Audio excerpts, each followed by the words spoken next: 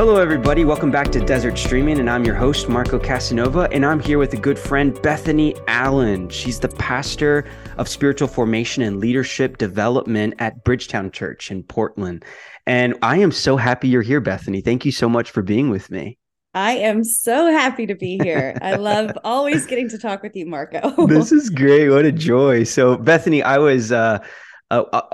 first, I think we should say your church is amazing. If you haven't visited Bridgetown Church and you're in the area, go worship with them. It's an amazing, vibrant, robust community and so accessible. Honestly, you guys are so accessible, so welcoming. Andrew Comiskey and I went and together at a time, I forget how long ago that was, maybe like a year and a half A ago. year ago? Yeah, a year Yeah. and a half. And it was phenomenal. Your community of people is so welcoming and so on fire for the Lord. Worship is beautiful. The preaching is solid. Mm. And I was just impressed. And I've seen your people come and intersect with Desert Stream, which has been such a gift. So, Yes, they are a wild bunch for sure. yes. And God is moving. I mean, that's what I would say, man. Come to our community. God is at work. That's for sure. Yes. So we're just having a lot of fun watching him change our lives and disrupt it in many ways. But That's yeah, amazing. yeah, And it's one of your good. elders, Morgan Davis, is also a Desert Stream board member and just a Hmm. long standing Living Waters leader. So the fact that we Yeah. have one of our family members, so to speak, on staff there basically is Yeah. an incredible gift. Yeah, it's such a sweet connection. I feel like, Morgan and Karen both that just connect us deeply to this Yeah. family, which is such an honor and a gift. It's amazing. Well, I was praying a little bit about this episode, and of course, the we're in the season of Advent, the season of expectation, the season of waiting. And it coincided perfectly, Bethany, because I was listening to a sermon that you recently did on Advent. And I've been praying about this, how this season of Advent has a very strange way of amplifying difficult emotions in a lot of Mm, people, yeah. like Yeah. this season is full of merriment and on many levels, be it decorating your home and getting ready for amazing traditional festivities. But at the same time, it does have a capacity to provoke challenging emotions. Yeah. And I just wanted to pick your brain a little bit and ask, like, how do you encourage people to enter into this actually amazing season of expectation, preparing for the babe of Bethlehem? How do we do that? Yeah. I mean, I think that's a big question. So I think, throw out a few things that come to mind. I think, I think it's true that many of us, while we sit in the beauty of this season, there's such a paradox of pain and joy. Like it's Mm-hmm. this beautiful explosion of both. And what I love about Advent is that that's really what it is. I think we have a really narrow understanding of Christmas time or even quote unquote Advent, however we've understood it through like a chocolate calendar or whatever. But Yes. I think there's such that it has to be one of my favorite seasons on the church calendar, not even for the purpose of Christmas, but because within this story, we hold both of these realities. There's this collision of God coming and Mm, bringing hope to people who are, and the inauguration of this Advent thing is hope to people who are desperate and hopeless. yeah. Like that's the inauguration of this whole story. So that's where we start. And so we realize that God has come to the most hopeless of situations. And though he doesn't come the way we expect him to, because Mm, he mm-hmm. didn't for the, Yeah. plethora of people who were like, who is this person? And Mm-hmm. and they many missed him. He comes, and that coming tells us how he comes to us now and how he will come again. Wow. And for me, it's like that threefold, at least in this season, I'm really meditating on this reality that God comes in and he brings joy and hope Mm, above all to these harder emotions, to a sense of loneliness or Christmas highlights for a lot of us what we didn't get, what we didn't mm, receive, or what we don't have. And yet that's the gift of finding Jesus in Advent, is that he satisfies these deeper places. And even though we may not have the tangible thing that we hope for, we know that it's coming. And so we yeah. just kind of get this heart propelled towards the life that Mm, really is life, the life that's mm, coming towards us. So I don't know. I'm meditating on this three. Like he came to the hopeless, which was mm, me, yeah. and he now exists amongst the hopeless. And while he's with us, he's raising a vision for the kingdom of God in its truest form. And he is coming again to put all these broken things back to right. Yes. And in that, I just find this life where I can sing these old hymns, these old carols, and go like, yes, like Yes. he's coming. He is coming to fix all of this, and he is mine right now. So Yes. I think those are the things I'm holding this Advent season. And I think this is what I would say to people. It's like, man, Advent is not about this anticipation towards this one day necessarily. It's this, the gift is the anticipation. The ministry of the Spirit happens as we move towards Bethlehem, as we move towards this birth.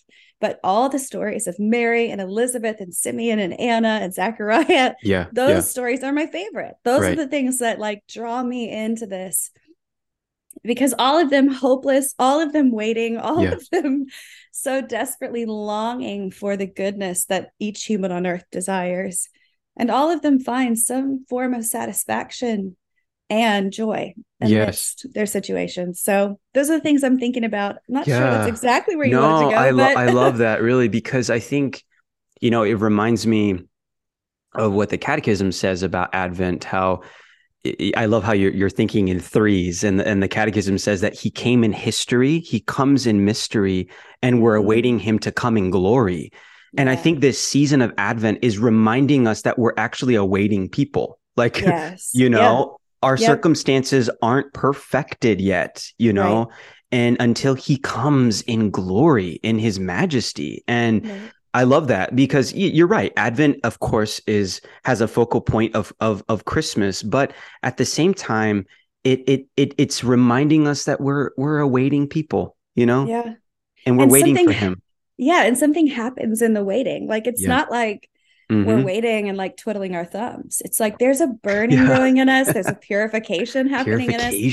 There's like a growing joy and a refining of what's actually true within us. Like, there's things that fall away if we're willing to wait in expectation. Like, if we're willing to prostrate. Now, if we wait pissed off, that's like totally different. It's like nothing's going to happen except a bad attitude, and you're going to be the Scrooge of the season that nobody wants to be around. But, and I've been there, but we could wait and let that begin to transform how we view what God's up to, even in us and in other people. And I think that's the gift of the season, is so often we just think this is about us indulging. And yet our waiting is also meant to turn us, or to give us vision for where God is moving among us, even in the people we love, and to call out that hope. Like, so it's so much more than just what we receive in this season. There's sort of a narcissistic is not the right word, but a narcissistic bent to Christmas, where it's like, what am I getting? What's God going to do? Like, for me, how am I going to look at that Christmas party? And yet I just keep feeling as well, like, if God came like in disguise and was meant to like seed something in us, then what is that meant to produce in other people as we live faithfully into that reality?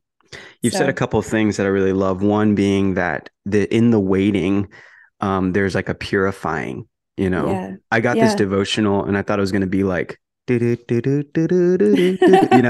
it's actually like all about purification. It's the church fathers like John Chrysostom, Augustine, and they're all about like this Advent purifying thing, and I'm like, wow, that is not what I signed up for. This was not. This was not the holiday magic I was looking for. I thought I was going to be like in my living room singing, "O come, Emmanuel," Yes.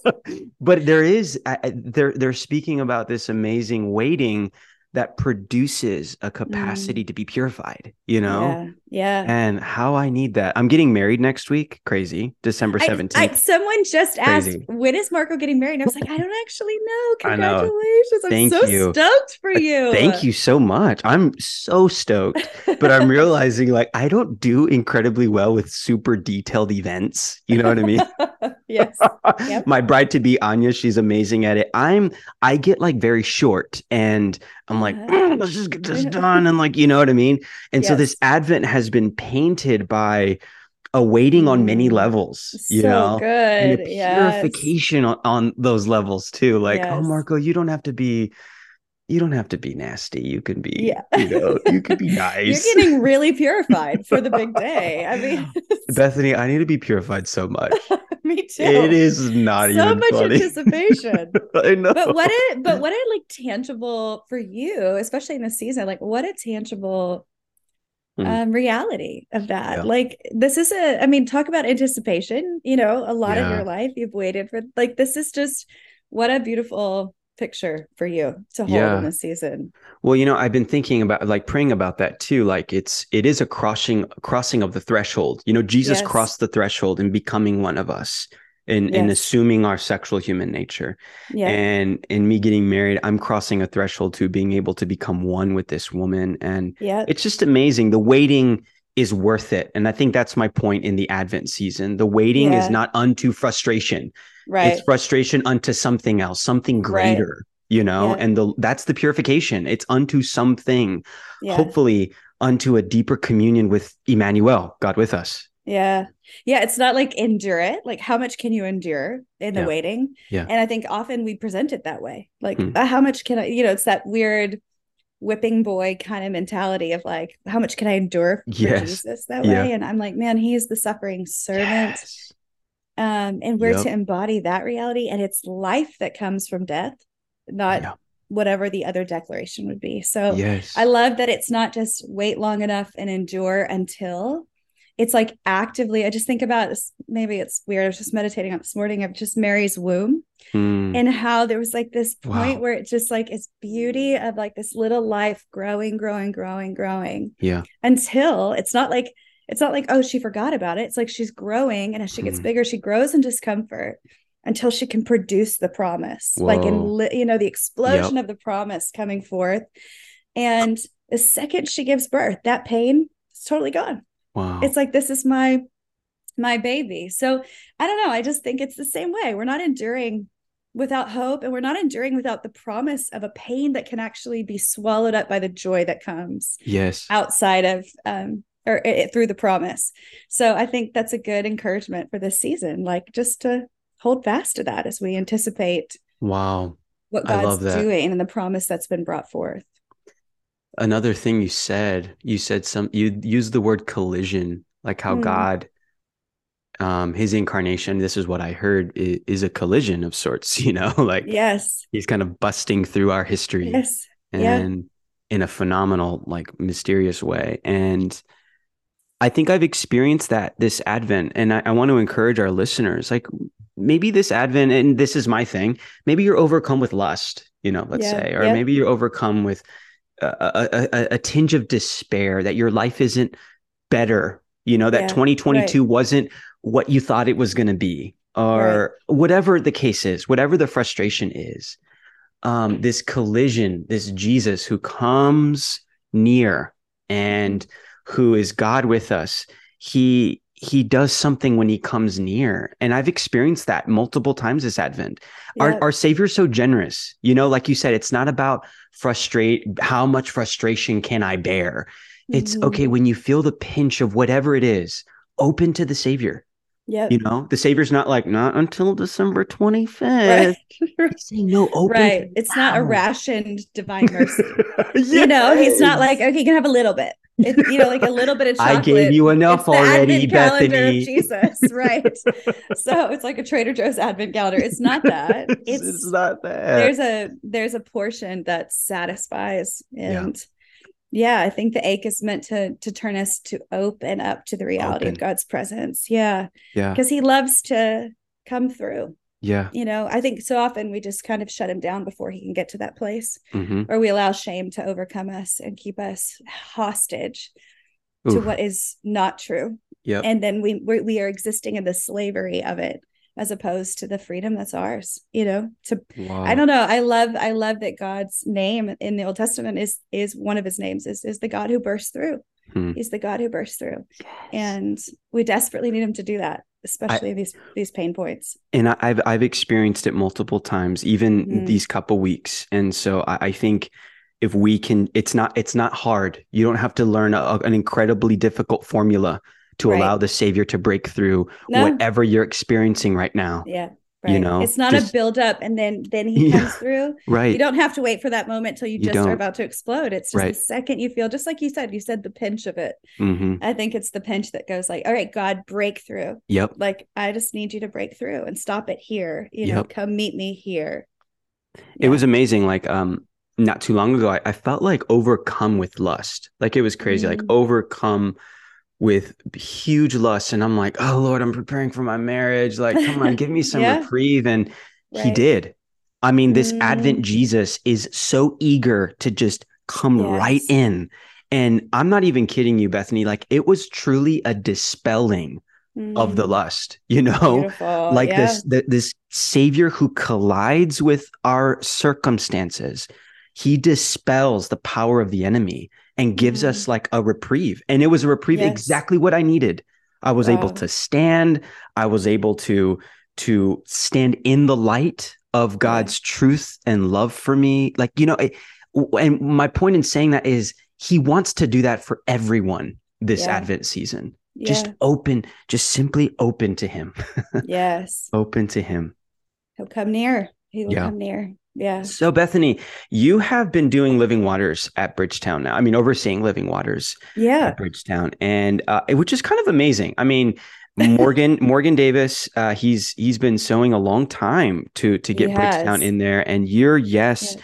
really has been so pivotal as well. His yes, but Mm, also your yes as a pastor there at mm, Bridgetown. And I want to just open it up a little bit to see how is it going? How is Living Waters going at Bridgetown? And what are your yeah. some initial thoughts about this particular program becoming an integrated part of your Mm. church community? Yeah. I mean, I have so many thoughts, Marco, but I'm going to try to keep it concise. You picked the wrong person for a podcast, unless it's 6 hours, No, and I then was we're talking to good. Morgan yesterday. He's like, believe me, you will not have much empty space. I'm like, yes. He is right. Yeah, I think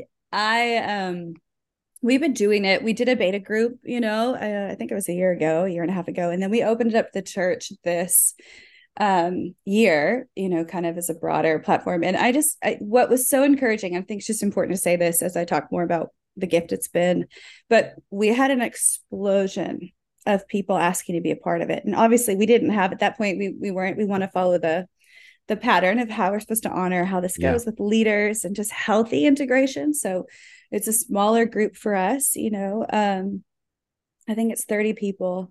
And we had, I think, over 150 applicants. Like it just, and that I think is just important for people to hear, because Yeah. it's a picture of people's need, Hmm. of people. And honestly, we did our best to tell the church what this was, but how Yeah. do you explain this how do you explain this to a church in like 3 minutes? It's like, Yeah. okay guys, this is what it just like, we're gonna help with your whole soul, your Yeah. sexuality, your relational integration, all this stuff. So the response is one thing, and I think that's an indicator to so many of us pastors, but Mm. particularly here at Bridgetown, that there's a hunger Hmm. for healing. There's a hunger for integration, and for people who are really desperate.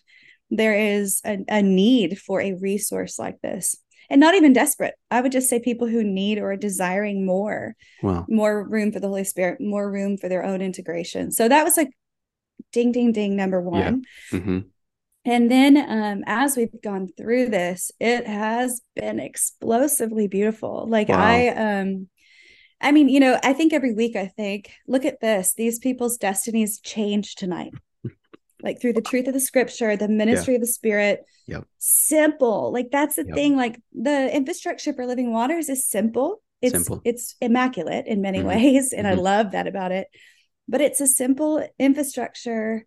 And I feel like the cost of it could never even outweigh the gain. Like I think Wow. us leaders every week Whoa. when we kind of circle back, we're like, what in the world is Yeah. happening? We saw this past week, man, my group, we just saw beautiful breakthrough. I mean, soul level. I was like, what's happening in the room? Yeah. Breakthrough with the people who I thought, maybe just a little bit harder, Hmm.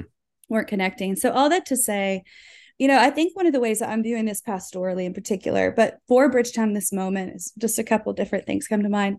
One, I'm over spiritual formation at Bridgetown, and I would say what we're missing in the Western church at a major level is an anthropological expression of formation. Wow. We've made spiritual formation so much about the mind and the soul, but that has been so disconnected from the body, the thing that we interface with our whole life, like that. The body is what we interface with the world, and yet we've disconnected it from actual work of transformation and formation. Yeah. And what I love about Living Waters, which is why if I have any say about it, we'll always do it, is it's the collision or connection of those two things, where we actually get to call people into a formation that brings healing, mind, body, soul. Yeah. And then as they're reconciling and being formed into their original design, into this Christ-likeness, as they're reconciling their desires and the innate goodness of them, then they're able to relate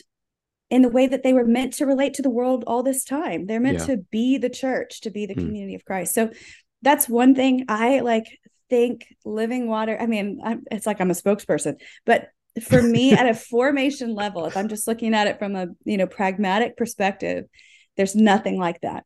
There's nothing like this offered in the church. Now let's talk about that a little bit, because I think you bring up a good word, like an anthropological formation.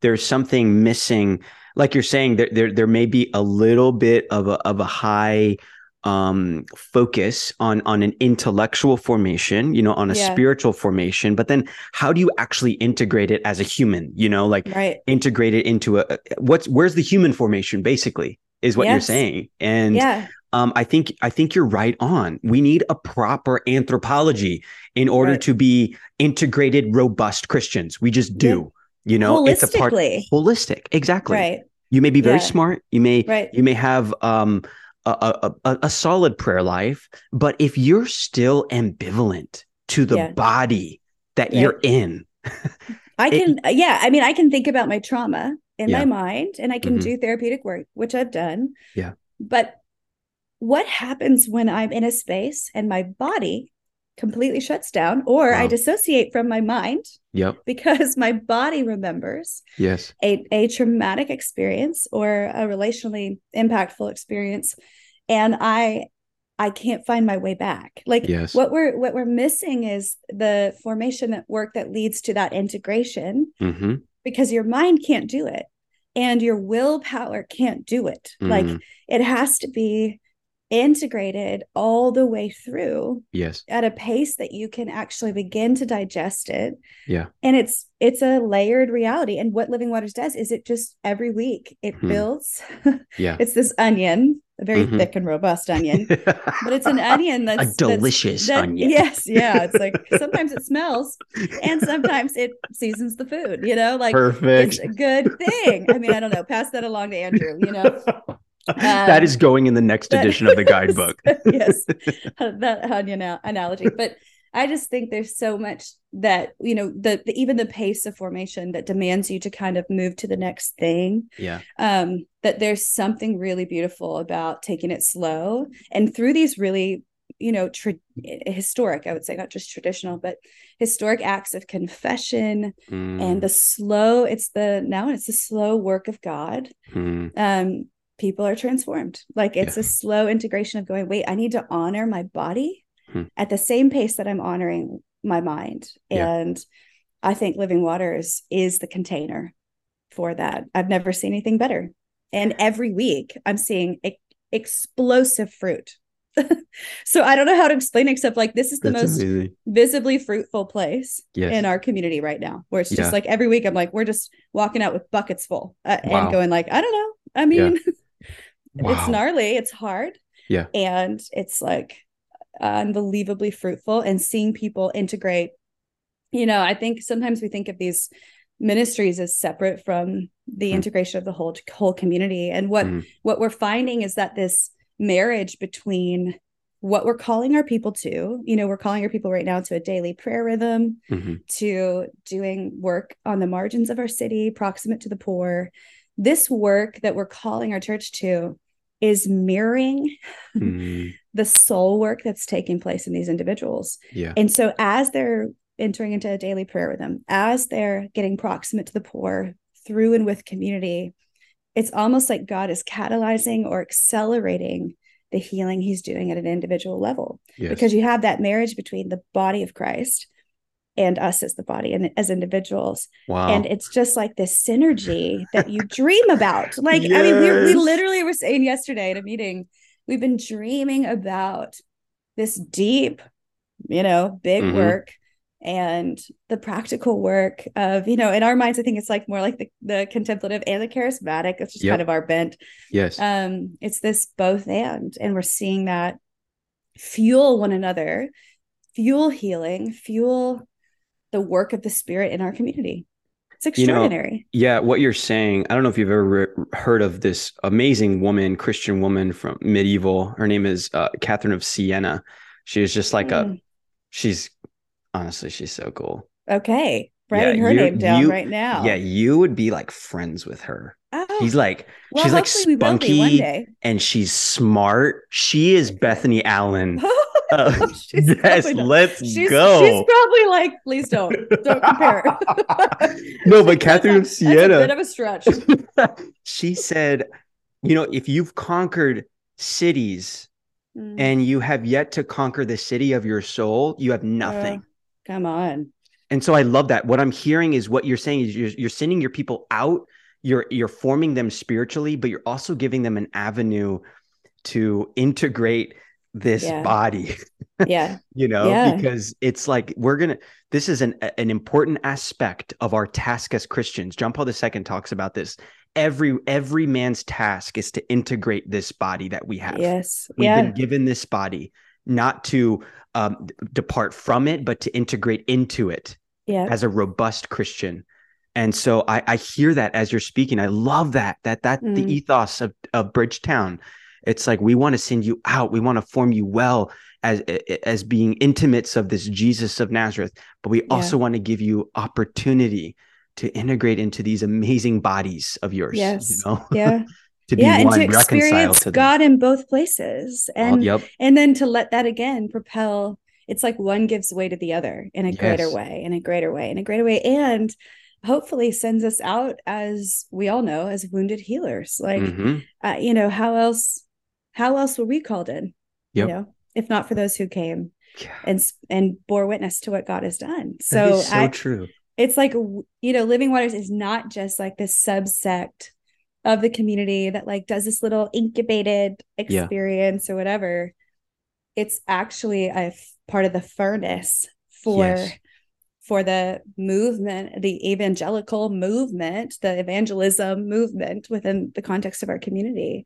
I mean, you're like the woman who is going to be stoned, like you're a woman caught in adultery or whatever. It's like, doesn't she want to run out and say, look, or the Samaritan woman, like, look what God has done. And that propels us to those places where people are most hopeless and helps us tell them that their story is no different than ours. So, I mean, maybe it sounds redundant and I could go on for days. I think there's so much to be said about what this ministry does and is, and how central it can be to the work of deep formation within a community. I just heard this quote from John Wimber. So yes. Okay. Yeah, the great we're Wimber. A fan. Let's go, John Wimber. Let's go. Yeah. I would like to think of a nickname for him, like John Wim or something, like what would I have not called the him? Wim. Jay Wim? I don't know. What's I don't know. Yeah, he's in heaven. He's probably like, oh, please. But he said something like, it sounds kind of crude, but he had a really good point to it. He said the meat is on the streets, like we need to stop thinking that we're just receiving all of this good Holy Spirit, scriptural, all of this stuff in church. But then when we leave, we don't actually activate in bringing other needy ones to Jesus. The meat is on the streets. Like, the most important part of this whole thing is you getting out of here and evangelizing. And I love that. It's like, Jesus said it, and I was talking about this with some friends last night in my community, of like, he said, the poor will always be with you. And Mm, I think about that a lot because I mean, evangelism isn't just to the poor, right? But it is to the poor in spirit. And sometimes I hmm. think about that. And I just think like, what does that mean? That Yeah. if we're hearing this narrative of like, go out, go out, Hmm. go out, and in particular to the Mm, least of these, where we know God exists, he exists in the margins, he exists amongst the poor, then why would it, like in a selfish way, like in the season for me recently, I've been like, I want to find him. yeah. I want Yep. more of him. I want the Yes. experience of him. I want to know more dimensions of him. Yeah. And so I want to go to those places like Jay Wim is saying here. Jay Wim. And I like that. Jay and Wim. he's saying go out there, and because that's where, like you said, use the word activated. Mm, It's like something is activated, not just in us, but I think in the spirit. yep. When we're willing to say, like, where are you out here? And how do I declare Yep. you amongst those who could probably see you most clearly? And I think too, I think what you're saying is it's expanding our view of who the poor are. You know, Yes. it's Right. not just those who lack Yeah. um baseline necessities, although Right. they are poor, you know, Yes. but Right. also what about the morally poor? Those who Totally. are socially Yes. awkward, those Yep. who Emotionally poor. emotionally poor, those who are Relationally poor. Yeah. relationally poor. Exactly. Those Yeah. who feel Yeah. disqualified in their Yeah. bodies, those who Right. are confused of their Yes. identification. They Right. are the poor that we need to go and encounter and be Yes. Jesus, be his Yeah. hands and feet, you know? Yeah. And Yeah. so it kind of leads me to my next question, Bethany, because I think doing Living Waters and doing this transformational ministry, I mean, you've used that word like 2 or 3 times, and it I truly is told you, I mean, good. transformational. I'm a spokesperson. I I don't know how it know. Let's happened, go, but I just Bethany. I am am. not paying her for this podcast, just in case He's anybody is not. wondering. It's okay, Bethany. I will send you 3 installments No. of no. So, but you know, the industry is transformational, but it also hits upon a very controversial area, you know, of people Yeah. who struggle with, let's say, same-sex attraction, homosexual tendencies, Yeah. transgender identification, all of these things.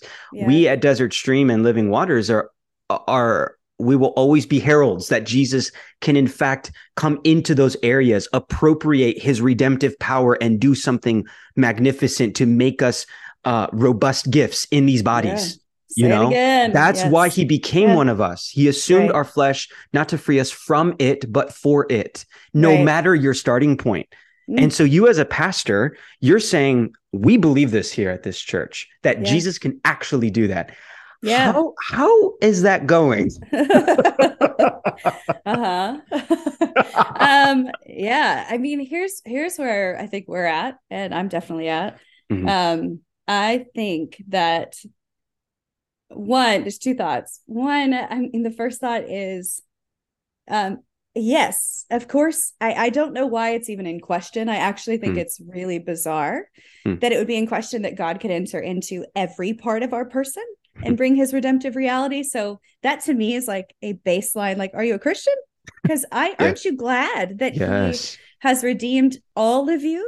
Like, Hmm. what if he left some other parts unredeemed? That would be bizarre. What kind of Yeah. savior is that? Yeah. That's a more to me a malicious God than a righteous Mm-hmm. God, you know? Mm. So yeah, so like that, I'm like, that's in the non, I don't even, when people are like, well, the sexuality piece, I'm like, what do you mean? Hmm. He's definitely not negated my sexuality and the journey, and I certainly need him to Amen. enter into every part of my being. So for me, Yep. that's kind of like simple, and yet I'm Mm-hmm. like, if we hold to really orthodoxy, when we hold Mm-hmm. to this truth of like the reality of the gospel, Yeah. it's every part of us. It's Yeah. never been a compartmentalized, subjugated reality. So Yep. that's like baseline that we're holding to. That's very easy because it's not good news if it's not for your whole person.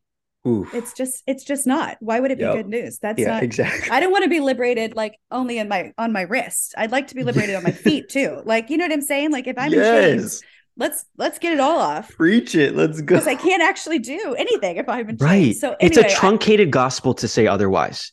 That Jesus, it's like but it so is bizarre. It's a Yeah. bizarre Christianity to say he doesn't do that. You Or know, why wouldn't he? He's Right. so aggressive. He's so like aggressively loving, and I mean that in Yeah. the best way. that there's no way he wouldn't go after every part of me. I've never known him to be like that. But I wonder if it's this, Bethany, and I wonder how you deal with this. I find that people are allergic to the idea that their sexuality is broken. Yeah. It's almost as if they need to be acclimatized to a new lexicon to say that my sexuality is in need, that my sexuality, no matter who you are, is disordered. Everyone has a proclivity, some more than others, to disordered desire, be it same sex or normal pedestrian sinners, Right. So I think, I don't know. Tell me what you think of this. People, there's an allergy out there. I think it's a heresy, but an allergy to say my sexuality doesn't need salvation. My sexuality is fine as it is. And it's like, wait, he assumed one for a reason. He assumed a sexuality to redeem ours, not just for some charade, So I don't know if you find that. Do you find that people are allergic to sexuality is broken and in need of this redemption? Yeah. I mean, I think I get it. So I'm not surprised by that reality. Of course, we see that of like, because the culture, like what people are hearing, inundated with all of that. But that's the line for me. And I think it even goes back to your other question. Like if I hold myself up to culture's definition, even cultural Christianity's definition at some level, or some of the subsects of like what it means for Jesus to be Lord of my life, like to be in a posture of surrender. And in that, at least in what we believe, death on a cross. Like we believe he said, this is the way, is to die daily, pick up your cross and follow me. So I don't know. It's hard for me where I'm like, remember he said that? So this is going to be, you can't just crucify your arm. That's not how that works. So I think for me, when we come up against people, and it's in us too. So like, I don't want to be like, oh, I never experience me abdicating my part in certain areas, because I do it too. Is that I think the standard cannot be culture. The standard, I think we've all allowed ourselves to hold ourselves up to some kind of narrowed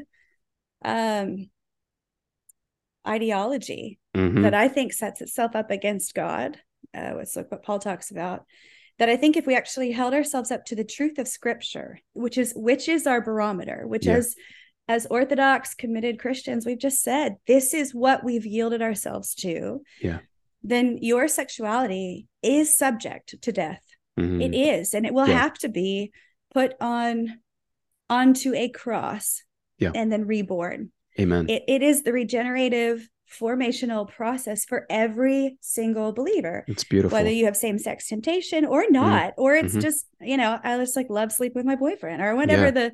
All of us have to wield a fidelity to the cross if we're actually saying this is the standard by which we've decided to live. Now, the bigger question at a formation level is that your standard? And what is your standard? And if you're going to tell me that because there's ideology that's floating around, which has been true for hundreds of years, and still the church held to this view, that is somehow subject to the lordship of Jesus, then that's what I would just say openly to you, is like, he's not Lord of your life. Like, and I submit that in a way that I've had to be challenged on it 1,000 times by pastors and spiritual directors, and still have to. So it's not like a once and for all and you're done. It's just, we have to get honest about the standard by which we're living the crucified way. Are we? And again, it is to me a bold thing, and I do it all the time, again, subversively, and then try to repent for it, to say to God, I know better. This is an Edenic reality that we go back to. It's a garden reality of like, I know better than God. So I can make this call. I mean, if you're willing to trust yourself that much, I don't trust myself that much. So I don't think it's possible, but I think it's a long way just of saying, like, what standard? If you are averse to certain parts of your life not being subject to the crucified way, then what standard are you judging that by? And my guess would be, and it's hard because culture is so loud and they're defining that as love. And I think I just want to say this back to one of your original questions, is like, how do we find that here? I am fine with holding Jesus's view of sexuality boldly, amen, and with joy, because, and I mean, we're living in it. I get it, boldly, because he says this is life. yes, Like, I couldn't get all jazzy about this if he didn't say this is the absolute best way, and it's going to be life. It's going to produce life in you and gift in you. Yeah. And so I'll just say, like, this is what we're calling people to, because he promises a life that cannot be met or created here on this earth. It's going to be gift. Yes. And in the same way that I'm single and I cannot act on I choose not to act on my sexuality because of my fidelity already. I'm in a covenant, like, and I have to put those desires to death. In the same way, I have to trust that life is coming for me. Yeah. That I get to experience fullness of life as I am through the promise of what he said. By abstaining from these things, you're going to experience more life. And so when we have to have these conversations, I am not ashamed, because I think it's good news. And he says anything else leads to death. So I don't ever want anyone to experience death. I love people. Yes. And I just believe, like, why would it be hard for me to say this is life? But again, the standard has to be his definition of it and not mine. That's beautiful, Bethany. And I love how you insert your own story too, which is so helpful for people. It's the blood of the lamb, but also the word of our testimony. It's like, it needs to be both, and equal ground at the cross, no matter your struggle, no matter your proclivity, no matter how exotic or pedestrian your sins are. It's like all of us are in need of this Jesus on the level of our sexuality. And it's beautifully said. That's really beautiful. What would you say, Bethany, to pastors who are thinking about living waters, and maybe in the past have been hesitant, or maybe in the past have said, I'm just not going to go there. That's not my charism. For sure. My charism isn't to be the sexual integration pastor. Like, what would you say to pastors who are right now listening to this? They're on the fence, and it's like, wow, maybe I could pick up this baton again and champion this work, and for the sake of people becoming good gifts. What would you say? Yeah. I think, like, I would say, I don't think this is just a sexual, like, healing tool. I think this is a whole person healing tool. So I think I'd reframe it that way to them and say, I think you should consider this as an anthropological spiritual formation, as that kind of gift to your community, as opposed to specific sexual brokenness. Everybody has it, but not all of us know how to name it yet. So I would just say, like, consider this not as just this, like, specialized thing, but as a holistic gift of formation to your community. So I would say that. And then I think it does cost them something. And in particular, the thing you have to be aware of is that it is going to cost you your own, the inventory of your own soul. And that's good. That's good. As pastors and shepherds, there are few things that check us the way that something like this would. Wow. And invite us into healing as we're healing others. And I think that's on offer if you're willing to consider living waters. And then I think I would just say, and this is just personal, so this is not on behalf of Bridgetown, this is me. Prophetically, like, it's probably time to stand up. Like, it's time to believe at a deeper and maybe more visible level that Jesus's words are true, and they're life-giving, and they're full of love, and they're not condemning. And it's okay if this is at all stirring in you, it's good to consider, what is the invitation, the prophetic invitation of this moment to me within this community? And look, it doesn't have to be some public broadcasting announcement. Like, it can just be within your community of, like, we want to be a healing community. Amen. It's not we're a community against or for whatever.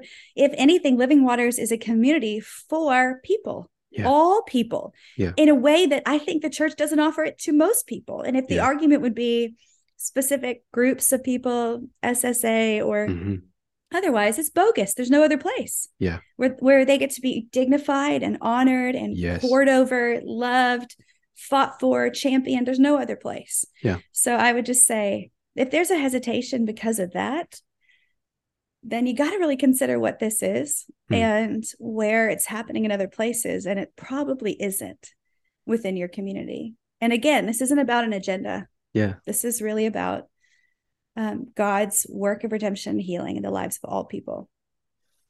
Bethany, I marvel at the gravitas you hold as a woman in leadership, a pastor in the evangelical church. It's just it's an honor to be with you today. I'm so happy that you're in the work you're in. You have a powerful voice. Your witness is powerful. And in such a time as this, I think you're so right. And it's a beautiful note to end on.